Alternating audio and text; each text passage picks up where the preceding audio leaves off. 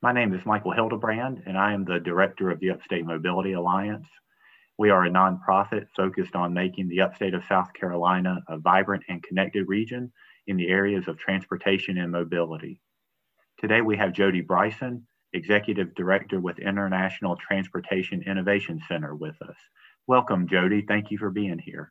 Thanks, Michael. It's great to be with you today. So first, Jody, why don't you begin just by telling us a little bit about yourself and your background? So, Michael, I'm a native Greenvillian. In fact, I grew up just a couple of miles from the site of the International Transportation Innovation Center, which is part of the larger campus of the South Carolina Technology and Aviation Center. In fact, my father worked at one of the companies at the park, so I learned early on the value of the economic impact of that business park. And it's been really neat to be able to kind of come full circle and serve as president and CEO of the park, as well as executive director of the automotive test track that we're discussing today. I finished Clemson University in 1987. I moved to Columbia to work for Governor Carroll Campbell in his first term. And while working for Governor Campbell, I really learned the value of economic development. And as many of your listeners will know, the arrival of BMW manufacturing to South Carolina in their selection of our state for their first ever investment in North America was Governor Campbell's legacy. It was a great experience for me. I worked for him and lived there long enough to meet my wife, Jenny.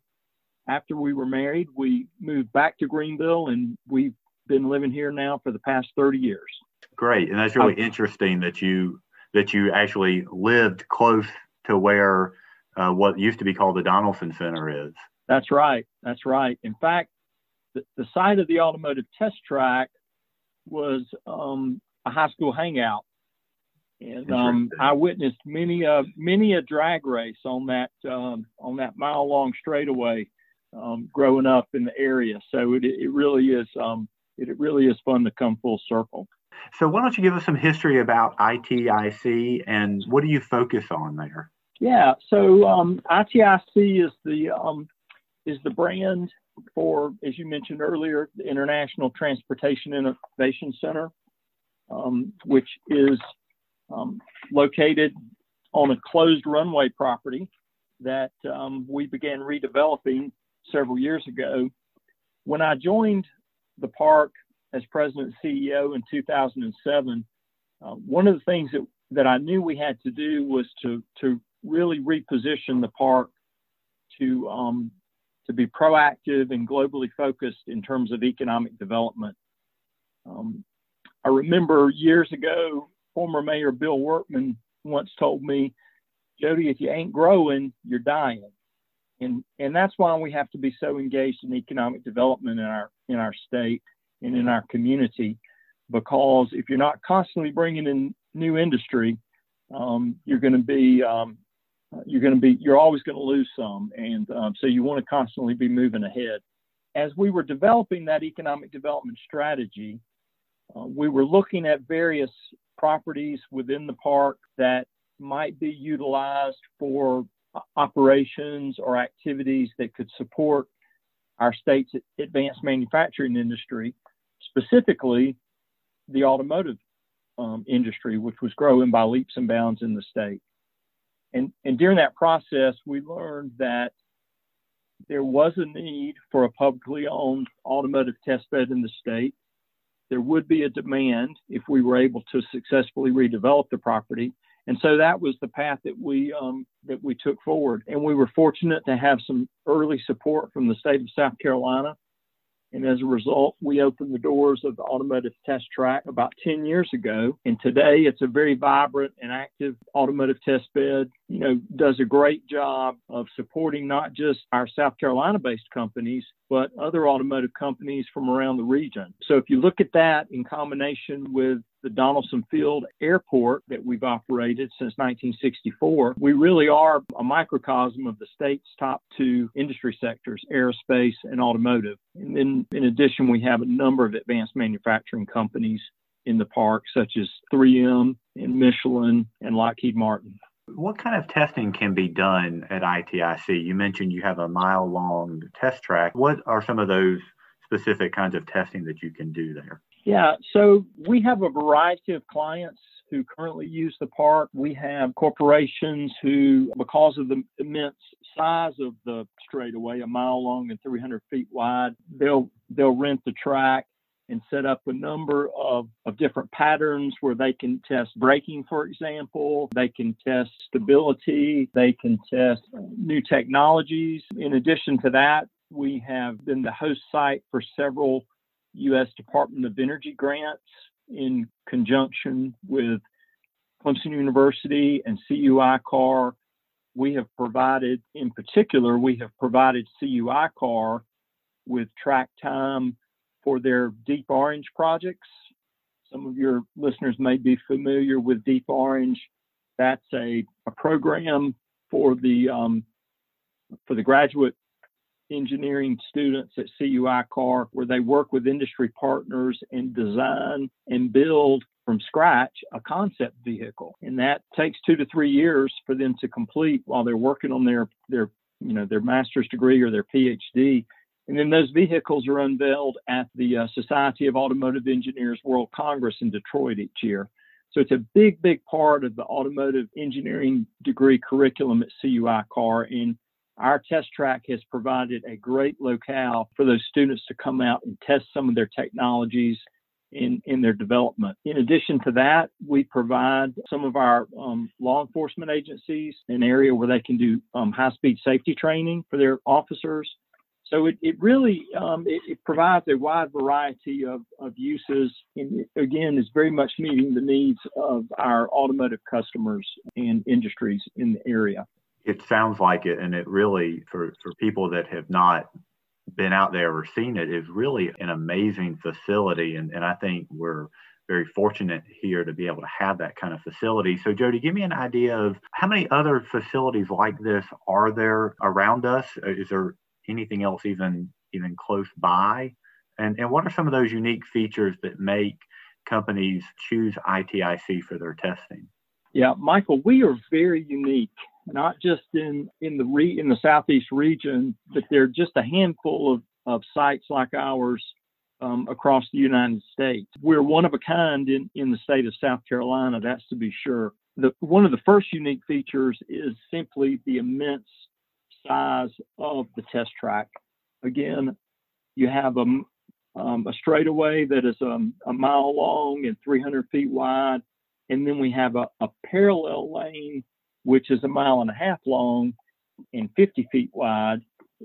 One has the mile long straightaway has an asphalt surface. The parallel lane has a concrete surface.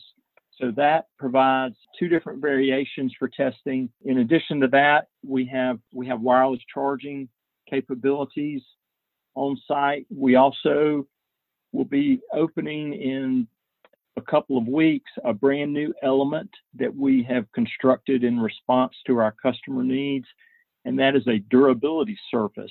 And that will be a much utilized, very much in demand new feature of the track. And then we have plans later this year to break ground on a slope hill element as well as a brake lane element. We're adding these elements in direct response to our customers' needs and the market demands. And that is really serving us well as we grow this very fledgling test track into what will soon be a world-class automotive test bed.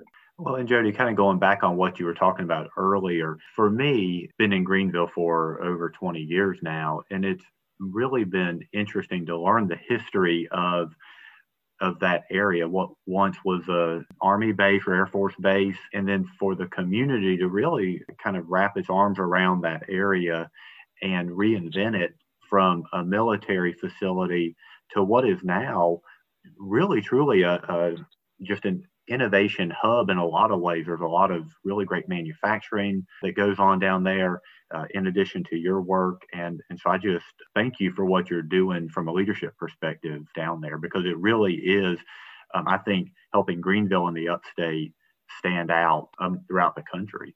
Well, I really appreciate that, Michael. And I tell you, I look back at the visionary leadership in 1964, 63 actually, when the military base that you referred to was closed down. And it created a huge vacuum in the local economy at the time. And the city and the county had the foresight to come together and really create and roll out a plan for acquiring the 2,600 acre base from the federal government, setting it up as a business park, their best to recruit industry to come. And the early years were really tough. They struggled the first 20 years or so.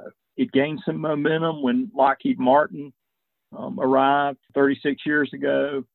Then about that same time, 3M established their mega site at the park. And then for many years, it continued to grow. And then I think it was in 2007 when we really reinvented the entire park, and we rebranded it from Donaldson Center to the South Carolina Technology and Aviation Center, SCTAC.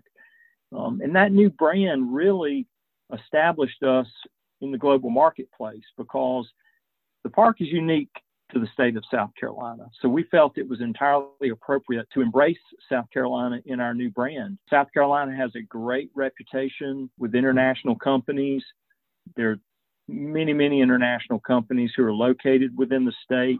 So why not take advantage of that, right? Technology and aviation, quite honestly, describes the types of companies that are located at the park. So I just have to, every day I remind myself of the visionary leadership that our city and county officials had 56 years ago in acquiring this base and taking the steps to create what is now one of the leading technology and aviation parks in the state, leading the state when it comes to aerospace and automotive. Just a tangent on aerospace, some of your listeners probably know that we became the global production home for F-16 fighter jets just about a year ago. Lockheed Martin is producing those world-class fighters and selling to an international marketplace.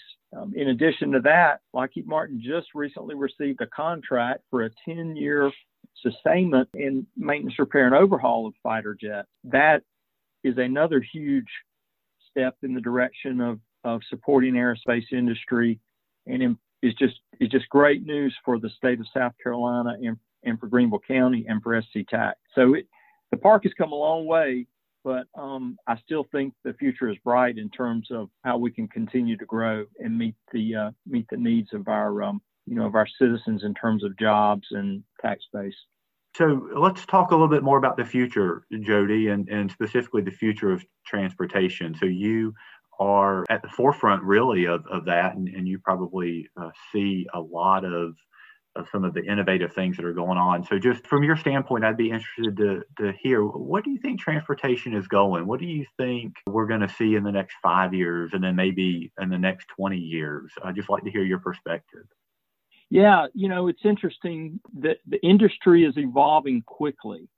When we first started redeveloping this closed runway property into an automotive test track, the idea of autonomous vehicles, of electric vehicles, becoming mainstream was really a fledgling concept. We've all been very, very shocked at how quickly the major OEMs have embraced both of those technologies, autonomous vehicle technology and electric vehicle technology. And that's not just in passenger cars. That spans the gamut, including commercial vehicles and off-road and even NASCAR. I mean, it really, all the early projections that were that we'd be looking at 20 years for some of these products to be available in the market.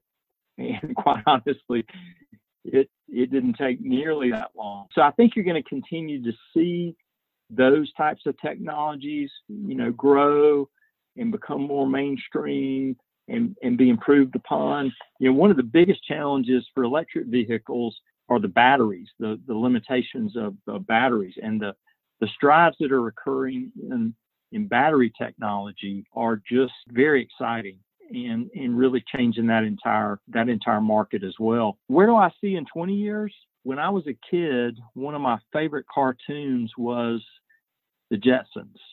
And everybody our age knows the theme song. And you remember the Jetsons car that flew around George would hop in it and fly to work and fly back. Those are a reality. Before COVID hit, we were in serious negotiations with a Massachusetts-based company who manufactures a flying automobile that has U.S. Department of Transportation and FAA approval. Unfortunately, they had to abandon their plans to expand into South Carolina as a result of the global pandemic that we find ourselves in. Many people may not know that is a real technology that is quickly going to become mainstream. And so my bold prediction is that in 20 years from now, there will be flying cars in South Carolina. I don't know how many. I don't know how expensive they'll be. But they're coming. And in fact, the technology is already here, and there are lots of companies who are working in that area. So that's my crystal ball prognostication for now. And we can talk in 10 years and kind of see what things are looking like. It's exciting. It's really exciting. No, it really is. And it's interesting, kind of like you said, whenever you look back at what we projected transportation would look like 20 years ago or 30 years ago, a lot of those things have come to light. And so I think you're right. I think some of these things just take a matter of time, and it's all about timing and the market. But it really is interesting to think about where we're going to be. And so, Jody, I just appreciate your time today. But more importantly, I appreciate your leadership and what you're doing, not just for the upstate, but for South Carolina. So thank you, Jody.